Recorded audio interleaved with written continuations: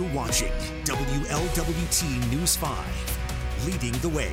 All right, good morning. It is Monday, April 27th. Stephen Albritton, Fletcher Keel here with you. March 27th.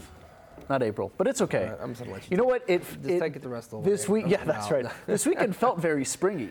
So I understand why you might think we're a bit of a month ahead, because temperature-wise, at least on Saturday, felt very much so. And with a little bit of rain, it started to. I told my wife we were outside doing some stuff. It smells like spring for the first time. I know it's just barely spring, and we're still kind of fluctuating between. It could be 30 or it could be 60, but. The first pleasant spring weekend for sure. Yeah, spring just smells like pollen to me, and I don't like the smell of pollen. Same here. It puts me under bed for 2 days like I had last week. But again, it is March 27th. We'll get to April 27th here in about 4 weeks. We have some headlines to get through. First things first, a big thing happening up in Butler County. John Carter will have his day in court. He is charged with Caitlin Markham's disappearance and now her murder. She disappeared about a decade ago, and her body was found 2 years after in Indiana. A friend of his was charged with basically lying to investigators last week. Then a couple days later, he was now charged with murder as well. Big story WLWT has been on top of. Yeah, that's right. And for those unfamiliar, like I was when this story was breaking last week, we've got all that coverage for you on our website, WLWT.com.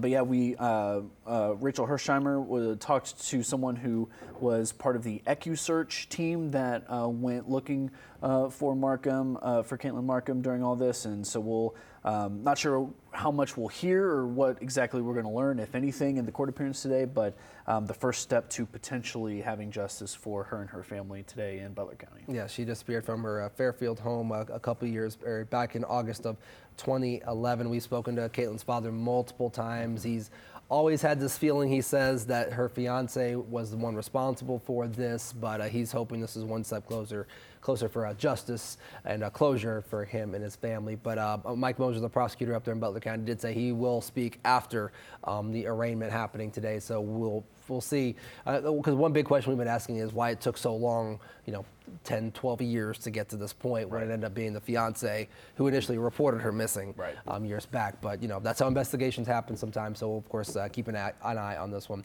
All right, our next story down at UC Hospital, a convict escaped. And they're still looking for him at this time. Yeah, convict from River City Correctional Center, escaping from UC Hospital. Eric Feibig, I believe is how you pronounce that, fell down the stairs at the jail at River City Correctional, so that's why he was at UC Medical Center.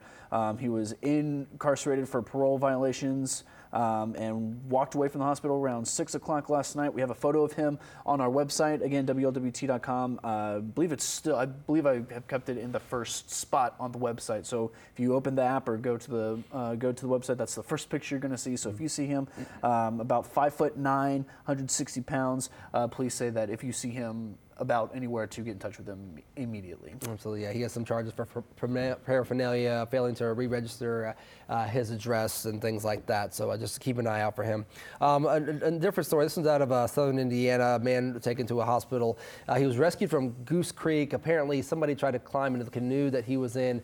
It capsized, he went under, and he was under for about an hour before divers were able to get to him. And he's in, last check, serious condition. But if you're underwater for an hour, not sure if he was able to find like an air bubble to be in or what might have happened here. But they did pull him up, and he was still alive at this time. So we'll keep an eye out for any updates to that story there coming out of Indiana. A big story that we've been following for a while is the need for lifeguards with the Cincinnati Recreation Commission. We've seen empty pools for so many years, part of it being COVID-related, but part of it being they just couldn't find enough lifeguards. We have a pool right outside of our station here up in Mount Auburn. I have not seen it open since I started working here, which is incredible to see a pool just sit empty. But hopefully, with some recent changes, they can get some more on board. Yeah, I believe last year they were only able to staff 30 of the 20 or 8 of the 28 or 30 pools that they had in the area, and they're hoping CRC is hoping that isn't the case this year. So they have a lifeguard academy. They're trying to drum up interest with that, and they're also trying to drum up interest just by paying people not only to go through training, but to essentially be interested in the training. So you can start getting paid before your training even begins with the Lifeguard Academy, so they can get as, and they were even saying this morning that, in the sound we played this morning, that there's not a cap, so they're not looking for an extra 100, 150, 200. They said, people are busy in the summer, so if we have a spot, that spot might not be filled all, however many weeks the pools are open, 12 or 13, because people are going to go on vacations or they have other plans. So they're looking for just anyone who is interested to reach out, so more pools can get open and people can have some fun in the Cincy sun this summer. It also highlights, the importance of having lifeguards, but also for water safety as well. Swim lessons are filling up.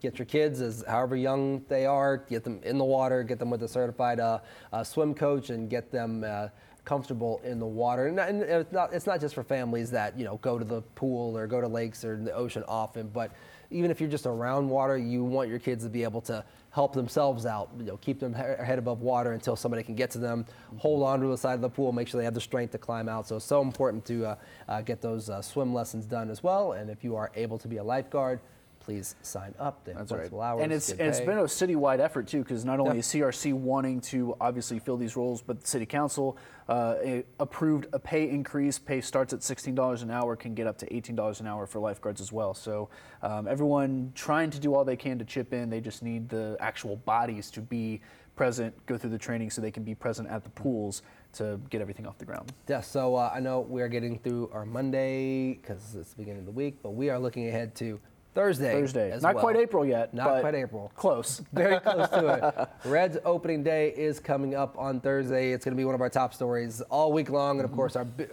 pretty much our only story come Thursday, with the parade rolling off at noon. You'll see it right here on WLWT. And then the Reds face off against the Pirates in the home opener for the 2023 season. Yeah, a bit of a off-the-bat rivalry, revenge game for Kevin Newman, one of the big offseason acquisitions, former top prospect for the Pirates. Now, I believe he'll slot in as the starting shortstop, at least for the time being, for the Reds. And what a difference a year makes. This time last year, we had spent several weeks in the lead up to opening day talking about the Reds almost entirely negatively, because with the fire sale that they had of trading off all their all-stars and potentially guys who could make the team good. Yeah, because where else are you going to go? Yeah, exactly. This year they did a lot of quiet additions, didn't sell anyone off yet, so this could be very much a year where might still lose 90. I don't think they'll lose 100. I think they added 10 wins here and there. Okay. That's what the analytics say. They might struggle a little bit. That's what the Fletchlytics say, Fletcher metrics say. But I think this is very much going to be a year, kind of like what we saw the first year of Burrow in 2020. That was the year to get to what we saw in 2021, and this might be a similar season for the Reds. Okay, we'll talk a little more Reds on the other side of weather. Let's get over to Randy, who has our Monday forecast. And we have some rain showers rolling through here just in time for the morning rush. About 2 more hours or so before the rain is completely clear of the area. But right now, it looks like some of our heavier downpours right over top of Middletown and about to move east through Monroe and Springboro. Lighter showers inside and around the 275 loop. Rain moves out by between 9:30 and 10 a.m. And then in the afternoon, cloudy skies, maybe a couple of showers this evening. Our high today around 55. Randy, thank you so much. We do appreciate that. Yeah, so back to the Reds. They got a lot of new food additions as well. There's going to be a 50 West burger, Skyline chili nachos, which is, everybody's ears perk up when you say Skyline around here, obviously. And I know Randy was talking last week. They have a soft serve ice cream cone that has red Kool-Aid in it. Yes, that was good. You did to try that? I got to try that on Thursday. Yeah, it was good. I'm the one missing out on. That's right. I forgot, Randy. Do you remember who had the onion rings? That was at the Wings and Rings location. Yes. So that is in the machine room, right, which is currently also the home of the BetMGM Sportsbook. So that's right. So double the fun. Go get yourself some candied bacon onion rings or whatever they're. I forget what they are exactly, but they were tangy and sweet at the same time. Okay. They're pretty good. I don't think Randy and Lacey were as big a fan of them as I was. But mine were cold by the time I had them. So that is fair. Okay. And I didn't have anything to dip them in. I feel like if there was a dipping sauce, you got to have the dipping sauce. right, that changes everything. That is fair. Okay. But along with Randy Lacey, I was there getting some pictures and video for the web. That'll be up sometime this week. We do have a story of all those new food additions as well that was posted Thursday as well. So if you would like to read about it, you can do that right now. If you'd like to actually see it in action and see some of Randy and Lacey's reactions to all those items, that'll be up sometime this week as well before opening day, so you can kind of plan what you might want to try of the new additions. Of course. Okay, so we're looking forward to Thursday, parade at noon, game that afternoon. We're going to have it all covered. It'll be George Vogel's very last opening day. We're going to have a big tribute to him as he goes off into retirement as well, but we'll be talking all things baseball all week long. Have a great Monday. We'll be back tomorrow with more Daily.